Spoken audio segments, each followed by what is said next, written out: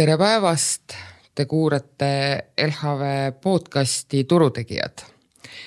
Mina olen Nelli ja täna meie stuudio koosseis erineb oluliselt tavapärasest, sest et minuga täna siin koos ei ole Kristot ega Karli, sest et poisid rändasid meil välismaale see nädal ja olen siis mina, aga et ennast siin mitte väga üksi tunda, olen ma kutsunud endale siia ka kaaslase ja tema on LHV analüütik Raido Tõnisson. Tere, Raido!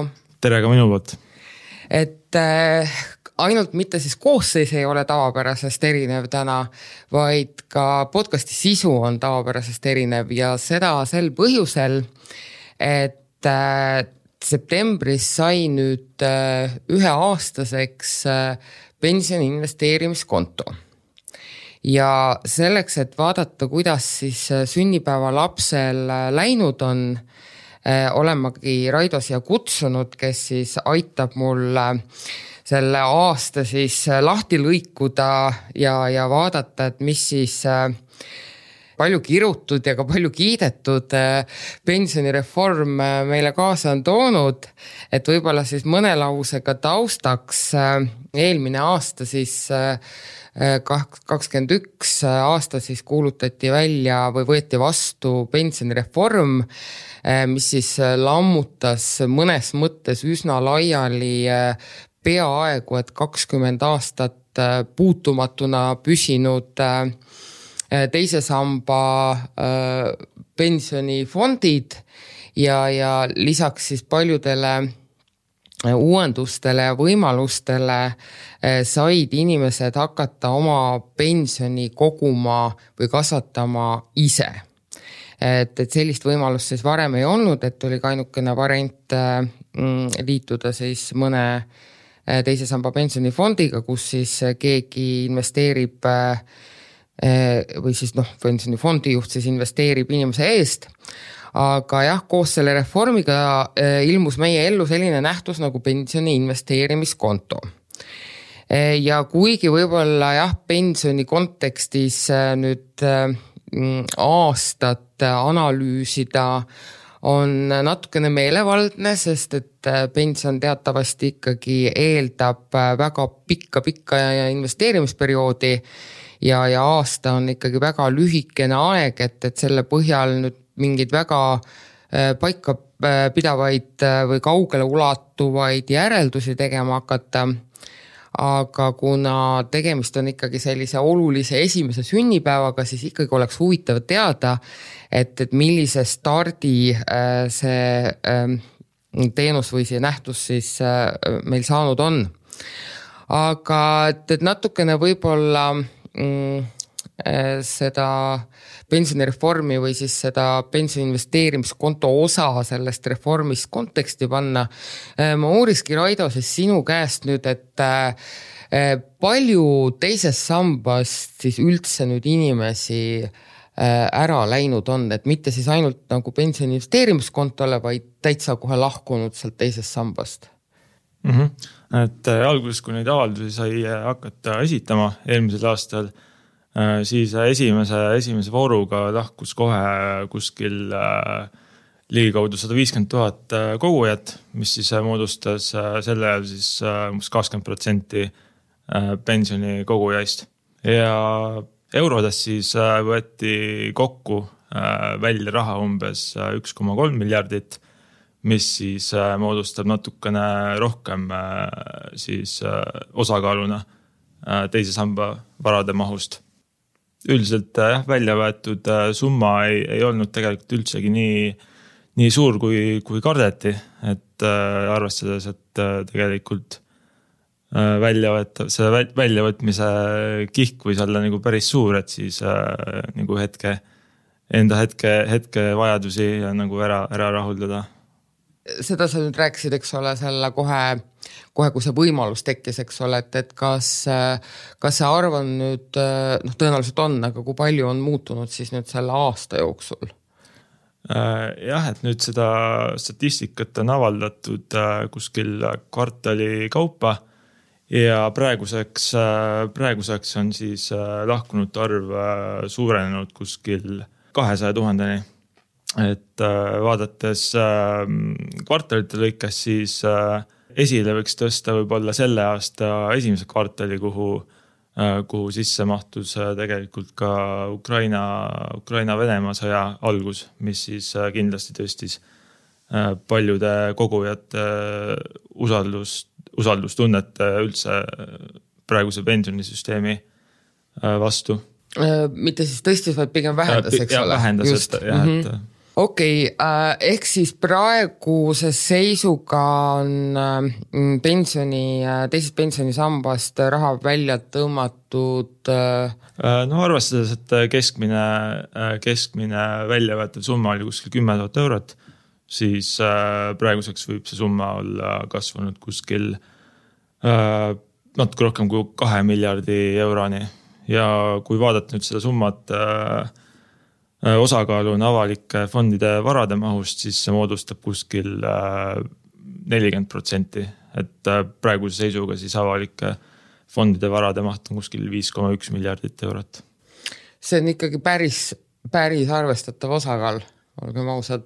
Päris suur summa, jah, et järk-järgult on neid summasid välja võetud ja järk-järgult on ka avalike fondide varade maht langenud, mis siis saavutaski oma tipu just vahetult enne seda, kui teisest sambast sai hakata varasid välja võtma. Okei.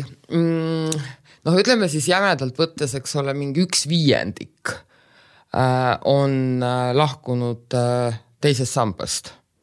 Jah, ütleme niimoodi lihtsustamise huvides.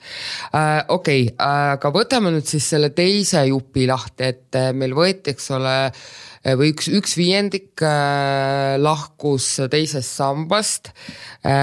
Palju nüüd, kui me nüüd tuleme veel korra selle idee juurde tagasi, et miks see reform üldse tehti, siis see trumm, mis sinna juurde taoti, oli põhimõtteliselt ikkagi see, et inimesed on piisavalt rahatargad, et nad oskavad oma pensioniraha ise ka investeerida ja mitte ainult, vaid seda teha ka oluliselt paremini, kui seda teevad võib-olla professionaalselt fondijuhid ja see oligi kogu selle asja siis ideeks paberil vähemalt. Nii, vaatame, kuidas ta siis päris elus välja kukkus, et meil läks 1/5 välja.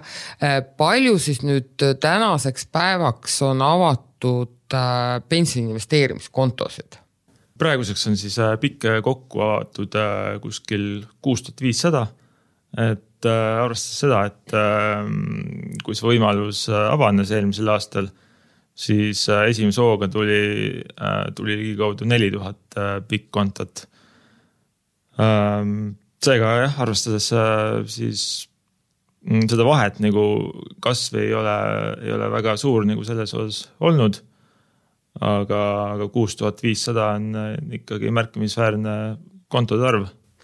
Ja on sul öelda ka, mis selle 6500 pensioniinvesteerimiskonto siis varade maht kokku on? Nüüd seda pikki varade mahtu kokku, seda infot mul ei ole küll, aga mul on siis LHV pikkkontode. Okei, aga teeme siis selle vahe võib-olla selgeks, et meil on, eks ole, 6500 pensioniinvesteerimiskontot üldse kokku on ja. Palju neist on avatud siis LHV-s? LHV-s on siis kõikidest pikkidest on siis 67%, ehk siis enam kui pool ja ülejäänud siis jagunevad siis teiste Eesti suurpankade vahel. Ja mis siis selle 67%, mis see arvuliselt on see 67%, et mitu pikkkontot? See on siis kuskil 4200 pigem sinna suurusjärku. Ja see varade maht seal kokku on? See on siis kokku on 42 miljonit LHV siis, LHV pikil siis nii öelda. ja see siis omakorda jaguneb siis väärtpaberite vahel ja siis vaba raha vahel, et see on nagu kogu see LHV pikimaht. Okei, 42 miljonit, ütleme taaskord arvutamise huvides, et jämedalt, et 2/3 on LHV-s, eks ole, 1/3 on kuskil mujal ja kui see 42 miljonit, siis ütleme kuskil 65 miljonit võiks nagu hästi niimoodi kirve meetodil analüüsides võiks olla kõikide pikkide fondi maht kokku. Jah, niimoodi tuletades võiks küll eeldada, et võrreldes jällegi seda kõikide avalike fondide varade mahuga, siis ei ole küll märkimisväärne summa, aga sellegi poolest võimalust on kasutatud. Okei, nii et kui meil sa ütlesid, et selle aasta lõpuks nüüd on, eks ole, üle 2 miljardi oli, eks, võetud teisest sambast raha välja. Just. Ja 65 miljonit on jõudnud meil siis investeerimiskontodele. Jah, siis LHV siis jah. Ma pakun praegu täitsa puusalt, et see ei olnud ilmselt päris see, mida nagu loodeti. Et see ikkagi selles kogu samba välja võetud rahast, iseenesest 65 miljonit ei ole üldse väike summa, eks. Aga kui võrrelda teda siis selle rahaga, mis siis sambast välja võeti, et siis sellega võrreldes minu meelest seda just ülemäära palju pole või mis sa ise arvad? Jaa, kindlasti see on väga väike segment, kes selles pikis nagu siis enda jaoks eelist nägid, et ja kes sellest paljude jaoks ta oli uus ja kohati väga segane asi, et üldse ei saadud ka aru, mis asi see nagu on, et kindlasti ta on teatud segmendile mõeldud. Ehk siis võib siit võib-olla sellise kiire järelduse teha, et poliitikud või siis poliitilised jõud, kes selle reformi taga olid, üle hindasid siis Eesti inimeste indu oma pensionivarasid või raha ise investeerida. Aga see selleks, et loodetavasti see esimene võib-olla selline seedimisaeg selle pensionikonto suhtes või kuidas sellesse suhtuda on nüüd oluliselt küpsem, kui ta oli aasta aega tagasi. Ehk see pensioni investeerimiskontode arv jätkab ikkagi tulevikus kasvu. Aga kui me nüüd läheme nende avatud kontode juurde juba tagasi, siis meil on nüüd selja taga, ütleme, börside kontekstis väga volatiilne aasta, eks, et siis, kui meil eelmine sügis eelmise aasta septembris, siis need esimesed rahasaadetised sinna pensioni investeerimiskontole jõudsid, oli börsidel ja majanduses pigem ikkagi selline, ütleme sellised peo viimased tunnid, ehk siis tihtipeale peo viimased tunnid ongi kõige rajumad ja seda olid need ka kahtlemata börsile majanduses, sest et ühest küljest oli läbi saanud koroonapiirangute vangipõlv ja tundus, et nüüd on nagu sellised suuremad mured selja taga ja kõik läheb edasi hästi. Nii nagu öeldakse, et little did we know, pool aastat hiljem vallandus siis Euroopas meile väga lähedal Ukraina-Venemaa sõda ja sellega koos siis ka energiakriis, mis tegelikult algas juba natukene varem, aga sealt ta sai siis hoogu juurde, ehk siis terve see aasta on need pensionikontol investeerijad olnud ikkagi päris korralikus tormituules. Nii ühele kui teisele poole, et küll on siin soojad lõunamaa tuuled puhunud ja siis on päris karged põhjamaa tuuled, et mis see siis on teinud meie nende pensionikontode väärtustega? Jah, tuleb tõdeda, et kahjuks ei ole nendel pensioni investeerimiskonto kaudu kogujatel kuigi hästi läinud, et võrreldes näiteks pikki tootlusi pensionifondide üldindeksiga, mis siis koondab endas siis aktiivselt juhituid pensionifonde, siis on tootlus oluliselt väiksem kui siis sellel EPI üldindeksil. Mis ta siis on täpsemalt, et mis see üldine indeks on ja mis siis pensioni investeerimiskontod näitavad? Mul on siis info alates eelmise aasta 1. septembris, kui pikki kontosid sai looma hakata, kuni siis selle aasta augusti keskpaigani. Ja selle aja jooksul on siis pikki kontod siis saavutanud keskmiselt -6% tootluse. Samas kui siis EPI üldindeks on samal ajal siis -1%-ga miinuses. Et LHV piki puhul on siis siia sisse ei ole siis arvestatud igakuiseid lisanduvaid sissemakseid, vaid puhtalt siis seda NAV-i muutust nii-öelda, et muutada siis selle EPI indeksiga võrreldavaks.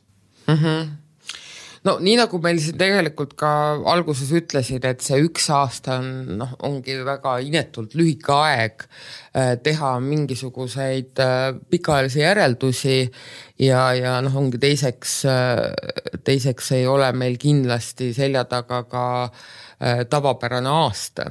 Nii et ongi võib-olla lihtsalt nagu statistika huvides, et mis need kontoväärtused siis võrreldes traditsiooniliste pensionifondidega teinud on. Et sellele ma võib-olla praegu isegi nii suurt rõhku ei paneks, aga võib-olla kaevame natukene siis sinna pensioni investeerimiskontodesse veel rohkem sisse, et mida siis inimesed ostavad või kuhu nad investeerivad peamiselt? No vaadates nüüd igakuiseid siis ostumahte, siis igakuiselt ikkagi troonivad seal ikkagi S&P 500 ehk siis USA 500 suurima ettevõtte hulka kuuluvad ettevõtted. Tundub, et seal on ikkagi see usk ikkagi kõige suurem, et esimesel kohal ongi mitu kuud olnud siis S&P 500 Euroopas kaubeldav indeksfond. Väga populaarne on ka maailma ettevõtteid koondav indeks. Siis eraldi veel USA suurimaid tehnoloogia ettevõtteid koondav indeks. Et üldiselt sellised indeksid, laiapõhjalised indeksid on vägagi populaarsed. Ja ka üksikaktsiate lõikes on siis just need S&P 500 suurimad nimed nagu kõige populaarsemad, et eraldi siis veel Amazon, Apple, Tesla, et need siis justkui tegelikult nagu tuubeldavad seda S&P 500 indeksi positsiooni nagu veelgi rohkem, et võimendavad siis selle osakaalu. Ja üllatuslikult siis Balti aktsiad nii populaarsed ei olegi, et igakuistes ostumahtudes on nad mahuvad küll top 10-sse, kuid vaadates siis automaatseid investeeringuid, mis tähendab seda, et piki kasutajatel on võimalik oma igakuised investeeringud siis automatiseerida, et igakuiselt laekuv raha siis teatud instrumentides läheks. Siis seal on Balti aktsiate osakaal nagu veelgi madalam, et top 10-sse mahub vaid LHV grupp ja populaarsemad on siis jällegi erinevad indeksfondid, et laiapõhjalised indeksfondid ja siis ka mõningad sellised kitsamad mõnda kindlasse sektorisse panustavad indeksid. Kas sul sealt, mis nüüd inimesed ostud on sul äkki jäänud ka mingid väga sellised, ma ei tea, põnevad nimed silma, et praegu on hästi sellised, ongi väga kas siis suurettevõtted või laiapõhjalised fondid, et kas on äkki mingisugused, ma ei tea, energiafirmade osakaal äkki suurem või... Jah, siin täitsa paistab silma näiteks puhta energiafond, samuti siis tegelikult ka elektriautode tootjad võib seostada puhta energia siis rohepöördega ja kindlasti tasuks esile tuua ka tooraineid koondava fondi, et teatavasti toorainetel on viimasel aastal väga, väga hästi läinud ja see on kindlasti ka üks fondidest, mis on pikki portfelle siis suuremast langusest päästnud.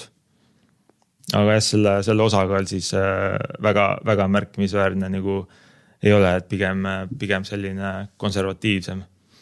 Aga üldiselt võiks öelda, et piki kasutajad üleliia riski ei võta, kuigi jah, esindatud on päris suurel määral ka krüptorahasid koondavad fondid, mis siis... Ma just tahtsin sinna jõuda, et kas pensionirahaga krüptosse investeeritakse? Jaa, täiesti börsil kaubalt lähevad indeksfondide kaudu on seda võimalik teha. Ja näiteks kui vaadata Ethereumi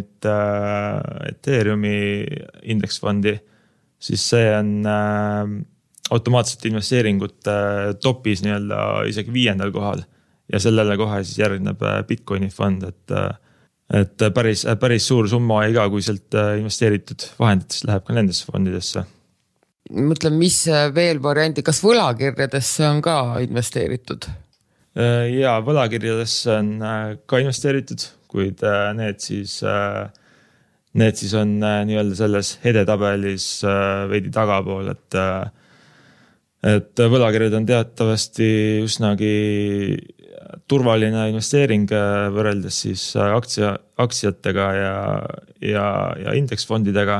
Aga jah, piki eesmärk on ju siiski see, et oma suuremat riskitaluvust siis ära kasutada sellega, et siis riskantsemaid investeeringuid valida ja siis läbi selle proovida ka suuremat tootlust teenida, et jah, võlakirjad on pigem siuke turva investeering nagu, et.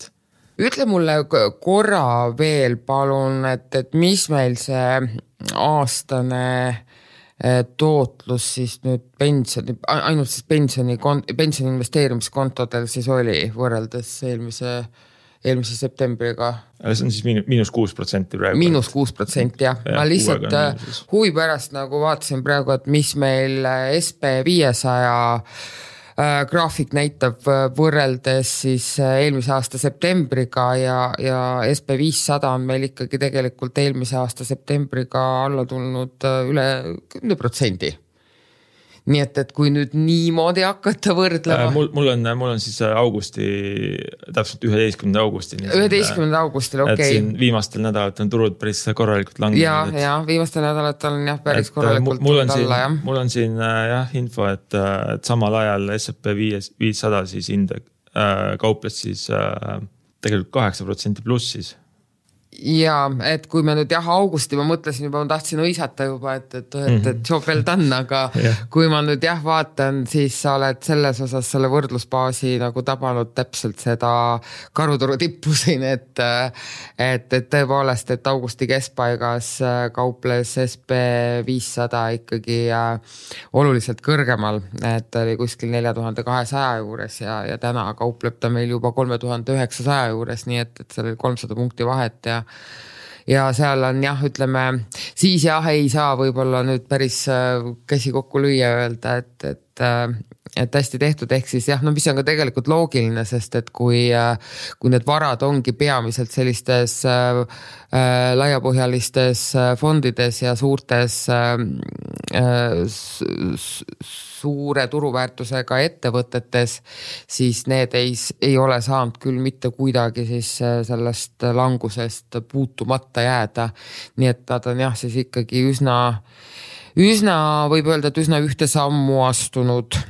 Jah, et selles mõttes võib lisada ka seda, et selles mõttes piki avamise aeg eelmise aasta septembris sattus siis turu liikumiste mõttes natukene halvale ajal võib-olla, et hakati kohe turu tipust investeerima ja tegelikult kogu aasta on nagu languses olnud, aga kui vaadata asja natuke positiivses noodis, siis tegelikult Balti indeksit on suudetud ületada, et kui Balti indeks on langes samal ajal -13%, siis võrreldes piki -6% on see päris korralik.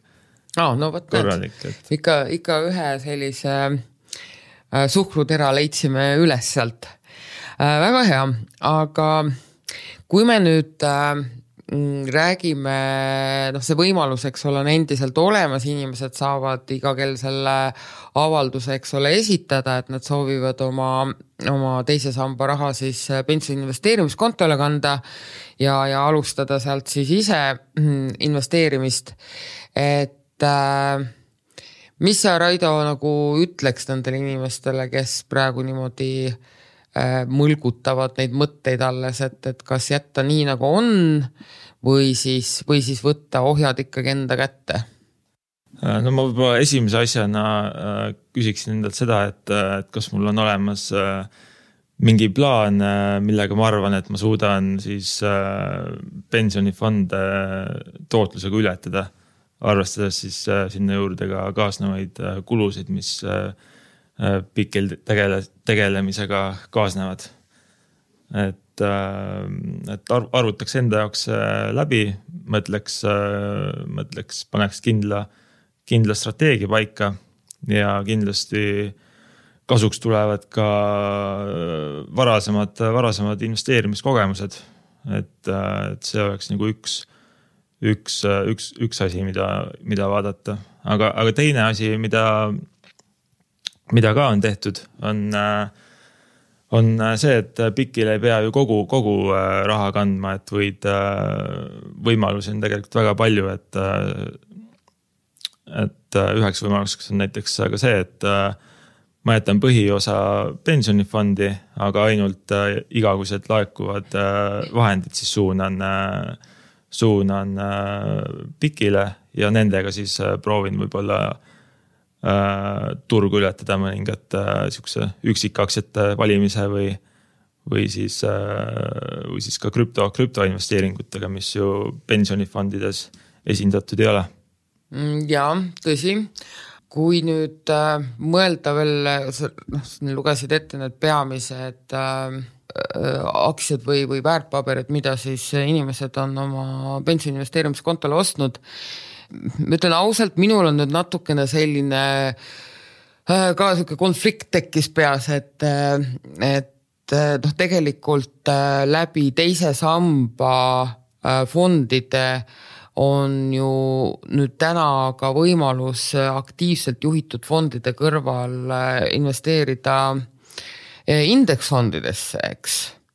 Ja kui ma nüüd me rääkisime ka sellest, et pensioni investeerimiskontol tuleb arvestada nagu nende kuludega, et minul natukene nüüd jääb arusaamatuks, et miks inimesed otsustavad laiapõhjalistesse fondidesse investeerida läbi investeerimiskonto, kui tegelikult on võimalik oluliselt väiksemate kuludega sisuliselt samasse asja investeerida läbi indeksfondi teise sama pensionifondi. Või mul on nüüd midagi täitsa nagu kahe silma vahele jäänud, et... Jah, et selles mõttes võib küll tunduda pealt näha nagu ebaratsionaalne otsus, kuid vaadates jällegi nende pensioni investeerimiskontol kogujate arvu, siis selle arvu suurusest võiks järeldada ikkagi, et seal tegutsevad ikkagi väga, väga teadlikud investorid, kellel on siis kindlad uskumused majanduse või siis mõne riigi või mõne kindla sektori siis tuleviku suhtes. Ja siis vastavalt sellele siis ka oma indeksfondid välja valinud. Et ikkagi pensionifondides need indeksfondid tihtipeale peegeldavad kogu maailma ettevõtteid ja on siis üsnagi piiratud selles mõttes, et sa ei saa seal mingisuguseid oma valikuid või osakaale nagu valida. Ma arvan, et see on üks peamine põhjus. No see on juba natuke rohkem loogilisem, et sul ongi väga kindel regioon või siis sektor, millesse sa siis usud ja tahad siis panustada sinna natukene rohkem. Et see on mõistlik. Et jah, et üldiselt ju pensionifondide, nagu ma ütlesin, et investeerivad ülemaailmselt, mis tähendab ka seal ka teataval määral arenevaid turge, et kui näiteks investorid on mõelnud, et arenevatel turgudele investeerida ei taha, siis selles mõttes on pikk ju suurepärane valik, et valida siis ainult sellised fondid, mis ei sisalda neid arenevaid turge, et see on lihtsalt üks näide, mitte et ma nüüd arvaks, et arenevatel turgudel halvasti läheks. Kas sul endal on pensioni investeerimiskonto? Minul ei ole, et mina olen siiani jätkanud küll teise samba pensionifondides. Kui sul see otsustamisaeg oli, et mis need argumendid nagu sinu jaoks olid, mis siis lõpuks üles kaalusid need teised argumendid, et sinu puhul ju tegelikult võiks ka öelda, et sa nagu ju peaksid teadma investeerimisest ja börsidest võib-olla rohkem kui keskmine inimene, et ühest küljest võiks ju olla sellised head trumbid juba käes, et siis teha paremat tootlust kui võib-olla traditsioonilised fondid. Jah, ma arvan, et siin nagu ei ole õiget ega valet vastust, et mina võtan seda pensioni investeerimiskontot kui tegelikult täiesti tavalise väärtpaberi-kontona, et mina olen enda jaoks mõelnud nii, et mul ongi üks osa on seal indeksfondis ja teine osa on siis väärtpaberi-kontol, kus ma siis proovin üksikaktsiatega kätt ja siis ka riskantsemate instrumentidega, et ma arvan jah, et kanda nüüd teha nüüd pikk selle eesmärgiga, et kanda siis sama indeksfondi raha siis pensionifondist piki kontole, kus ma põhimõtteliselt avaksin samasuguse laiapõhjalise indeksfondi, siis ma arvan, et sellel nagu ei ole mõtet. No mina kui nüüd mingid erinevatest valikutest siin rääkida, siis mina ka avasin endale pikkonto, aga mina lähtusin siis ka täpselt sellest variandist, et ma otsustasin, et ma ei taha kogu pensioniraha sinna kanda. Ehk siis mul jäi 2/3 jäi ikkagi mul teise sambasse, aga 1/3 siis tõepoolest kandsin ma ka pensioni investeerimiskontole ja seal ma ka võtsingi tegelikult selle põhimõtte, et ma olen selle raha investeerinud üsna, ütleme siis, ega seal kuidagi siirupiga seda üle valada ei saa, ütleme üsna kõrge riskiga tehnoloogia ettevõtetesse, ehk siis mitte isegi nendesse suurtesse ja tuntud tehnoloogia ettevõtetesse, vaid just nimelt nendesse, mis siin võib-olla alles eelmise aasta sügisel kõikide investorite meeli väga erutasid ja nad kauplesid täiesti hullumeelsetel kordajatel, aga mille tiibu on siis oluliselt selle viimase aastaga kärbitud ja nad on seal kõik vähemalt 50%, kui mitte rohkem kukkunud, aga nad ongi minul nagu, neid ei ole väga palju, neid on seal vist 5 või 6 tükki, aga minul oli see peamine argument siis see, et nad ütleme meeldivadki mulle oma sellise võimaliku potentsiaali või kasvupotentsiaali poolest, ehk siis kui me tuleme sellest langusest jälle välja ja loodetavasti ikka ju tuleme, et majandus käib meil siin tsüklite kaupa ja tõus eelneb langusele ja siis tuleb jälle uus tõuseks, nii et siis, kui investorid muutuvad jälle kindlamaks tuleviku suhtes ja on riskialtimad ja nad on selle raske aja üle elanud oma siis alustavate äridega, et siis kui neist kas või ühest tuleb midagi head välja, sellest mulle täiesti piisaks, tõenäoliselt kataks ära ülejäänud kahjumi ja tooks mulle kasumit. Et see ongi jah, mõnes mõttes siuke hästi eksperimentaalne portfell, aga jah, see risk oligi võetud siis selle teadmisega, et see on ainult 1/3 minu kogu siis pensionirahast ja ma ei ole suunanud ka sinna uusi pensionimakseid, ehk siis ta ongi väga konstantne summa.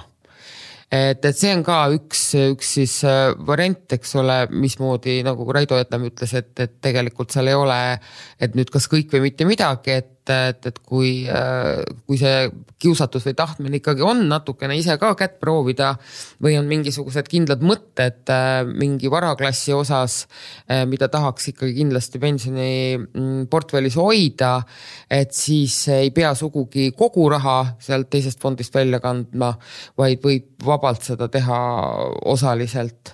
Et siis ongi riskid nagu hajutatud ja meelerahu alles, et kui võib-olla see strateegia ikkagi ei mängi välja nii nagu plaanis oli, et siis ei ole ka kõik sugugi kadunud. Ma võib-olla selle teema lõpetuseks küsin veel seda, et kui sa nüüd seda analüüsid nüüd seda ühte eluaastat, et risti ja põik, et jäi sul veel mingisugune huvitav trend või mingi huvitav fakt silma nende pensioni investeerimiskontodega üldse?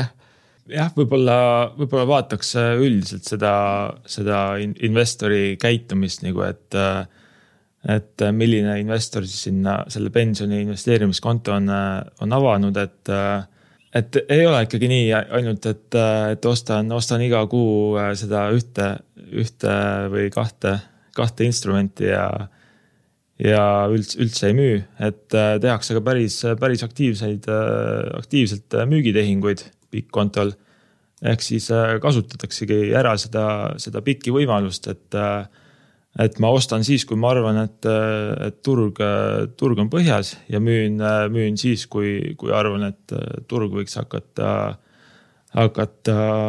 langema, et võetaksegi selline nii-öelda keskpikk perspektiiv. Ja vaadates siis selle esimese aasta näiteks ostu- ja müügitehingute suhet, siis see on 2,5, ehk siis iga müügitehingu kohta tehakse keskmiselt siis 2,5 ostutehingut. Ja vaadates siis ainuüksi augustikuud, mil siis turg tegelikult jätkas oma langust, siis suhe on ainult 1,8. Et see on siis tegelikult kõige madalam alates siis selle aasta algusest.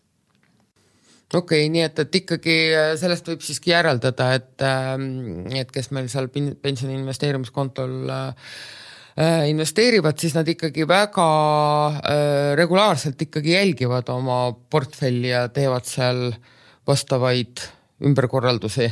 Ja kindlasti, et päris aktiivselt seal tegutsetakse, kes selle konto on omale avanud keskmiselt siis. Ja vaadates siis ka tehingute arvu, kõige rohkem on siis muidugi neid kliente, kes on teinud seal kuus umbes 1-5 siis ostutehingut. Et need siis moodustavad kuskil 2/3 kogu nagu kliendibaasist. Aga päris palju on ka neid, kes teevad rohkem kui 5 ostutehingut kuusest, et sealt siis võiks nagu järeldada seda, et ostetakse ja samal ajal siis ka müüakse teatud instrumente. Ehk siis ei saa võib-olla sellist pensioni investeerimiskontodele vähemalt ei saa sellist osta ja hoia silti külge riputada, et seal oli pigem osta, hoia ja müü. Pigem jah, et pensioni investeerimiskonto on see lahendus on selle võimaluse andnud ja see on ka selle üks peamise eeliseid ja kui ja kui seda ei kasutata, siis võib-olla ongi pensionifond nagu mõistlikum valik, et see ongi PIK-i üks eelistest ju, et saad omal vabalt valitud ajal nagu maha müüa ja siis ka tagasi osta nagu. Meil on tegelikult seoses pensioniinvesteerimiskontoga tulnud ka üks küsimus. Teatavasti me eelmine kord hõikasime välja, et turutegijate podcasti teemal on võimalik kaasa rääkida ka näiteks LHV finantsportaalis, kus on seal siis loodud täitsa eraldi teema selle jaoks. Ja nii tore, et üks inimene leidis ka selle ilusti üles ja esitas meile selle pensioni investeerimiskonto kohta ka küsimuse. Ja küsimus siis puudutas peamiselt siis vara nii-öelda väljavõtmist sealt. Et seal see vahe nii-öelda siis kuidas see avalduse tegemise ja raha kätte saamise vahel on väga-väga pikk, ehk siis 6-kuuline puhveraeg ja tema küsimus ongi siis see, et miks see aeg nii pikk on. Raido, sa oskad äkki meile kommenteerida, et miks see aeg nii pikk on seal vahepeal? Et see tuleb jah sellest avalduse esitamise hetke ja PIK-i siis kontolt arvelduskontole laekumise aja nagu vahest ja selle siis tegelikult on määranud kogumispensionide seadus, et mis siis näeb ette, et kui inimene on siis finantsvara pensioni investeerimiskontole soetanud, siis enne raha väljavõtmise avalduse esitamist peab siis kogu see finantsvara müüdud olema ja müügist saadud siis raha peab olema laekunud investeerimiskontole. Ja põhjus on siis selles, et pensionikeskus nagu ise ei saa kontrollida, et kas väärtpaber on müüdud ja kas raha on ilusti kontole laekunud.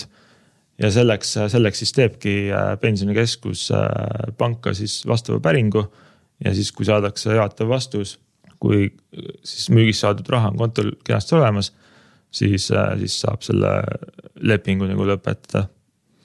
Et seal on pigem selline, pigem on jah põhjus selles, et vältida siis edasisi selliseid